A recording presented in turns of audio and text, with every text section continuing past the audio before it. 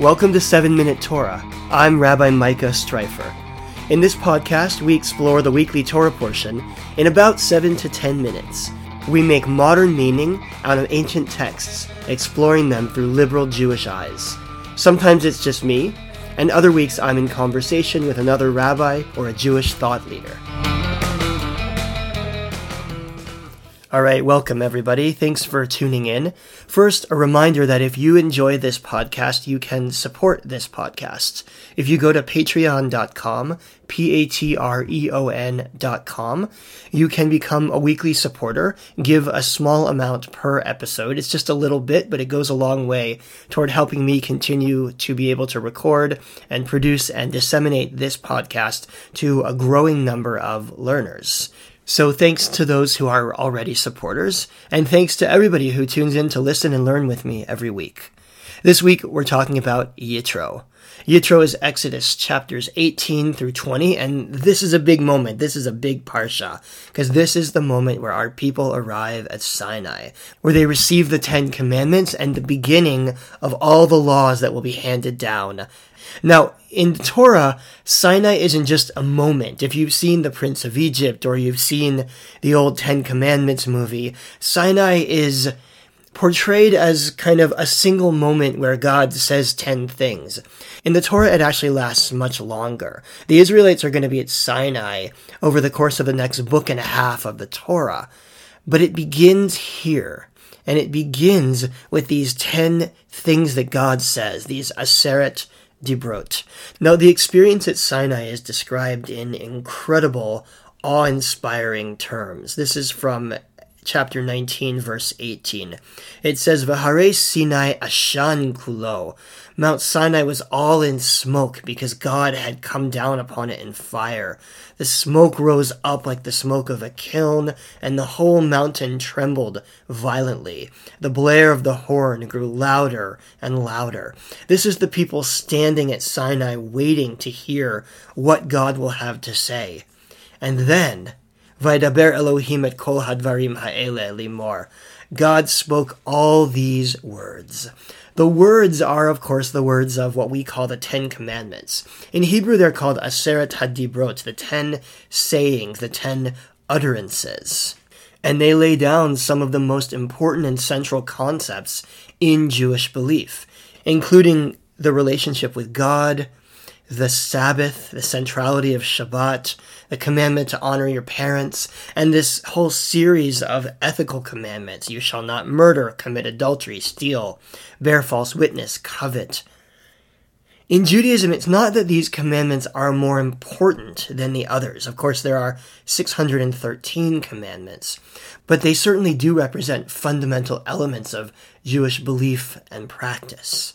But what interests me this week as I was reading is not actually what happens during the 10 Commandments, but what happens right after the 10 Commandments. So after this incredible fireworks display, and after God comes out and speaks all these words directly to the ears of the people, the Torah says that the people backed off. This is verse 15 of chapter 20. All the people witnessed the thunder and lightning, the blare of the horn, and the mountain smoking. And when the people saw it, they fell back and stood at a distance. They said to Moses, "You go talk to God for us. We have had enough. We are in awe. We are afraid. And we want you to be the one to have direct contact with God for us." And so Moses does. Moses goes back and approaches God and gets the rest of the laws. And then almost immediately, God starts to lay down some laws of worship. It says, "You yourselves saw that I spoke to you from the very heavens. Therefore, make me an altar of earth and sacrifice on it your burnt offerings." So immediately after the 10 Commandments, after the people have this direct experience of God, they back off because they're so awe-inspired. And God's response is to teach them how to worship, to teach them how to build a sacrificial altar, and how to connect with God through ritual. This is really interesting because it connects two things that are really important in Jewish life and, in fact, in human life.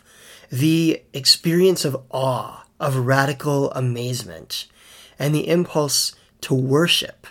At first glance, this just looks like a bunch of laws about how you're supposed to worship. You shall not make gods of silver and gold. You shall make an altar. Here's how you're going to make the altar. Here's how you're going to perform the sacrifices.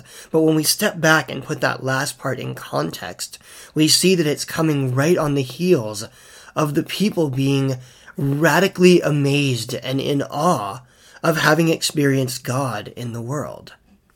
In other words, the impulse to worship comes out of feeling amazement.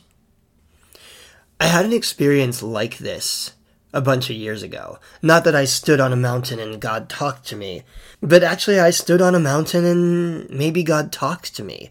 Years ago I was backpacking and I was in the Himalayas in northern India.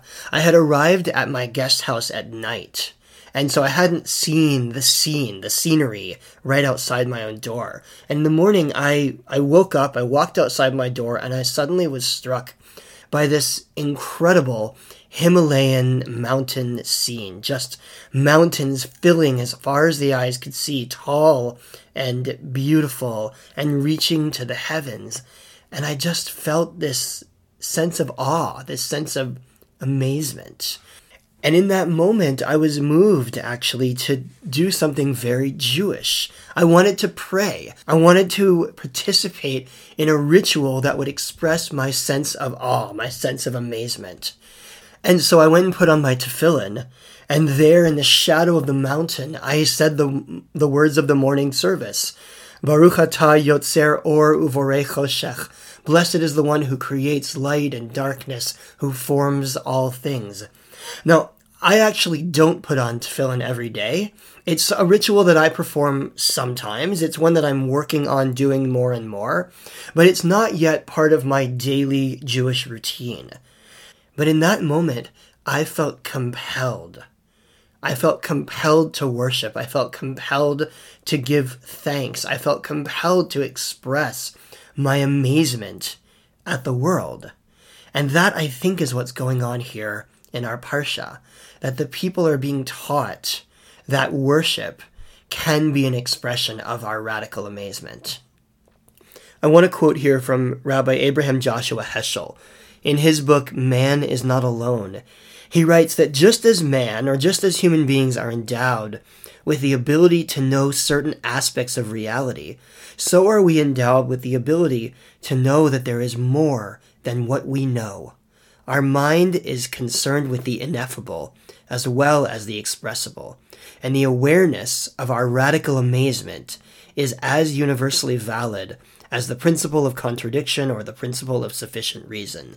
Heschel is comparing science and religion here. He's comparing the natural sciences with what he would call the impulse for radical amazement. And he says that our radical amazement at the world is real. It's a natural endowment. It's a way that we as human beings express the world. If you've ever looked up at a night sky and been amazed at the stars, or a mountain scene like the one I saw, or been amazed at the birth of a child, or at your capacity for relationship, these are experiences of radical amazement. We all believe different things about God. We may or may not believe that God literally created the world, that God is a spirit or a being who can be experienced behind the world. Some of us do, some of us don't. Some of us believe a variation of those things. But that sense of radical amazement, that sense that there is something larger going on around us, I think is very real. And for as long as there has been humanity, it has been the reason that we have sought religious community and that we have sought religious expression. So this week, as we read Yitro, as we read about our people's most fundamental experience of God, we are also reading about the way that our people have responded to that experience, that we have responded with prayer, we have responded with ritual, we have responded with the desire to express our radical amazement in worshipful ways. It's a reminder to look up and not down, to make sure you see the sky, that you see the mountains, that you see the people right in front of you, that we look for evidence of God or of the godly in the world all around us. Thanks for listening and have a great week. 7 Minute Torah is a production of La'asok, Sacred Texts, Modern Meaning. If you enjoyed this program, please consider becoming a sponsor at patreon.com/7Minute Torah. For more information about upcoming learning opportunities, go to laasok.org, laasok.org. I'm Rabbi Micah Streifer. Thanks for listening.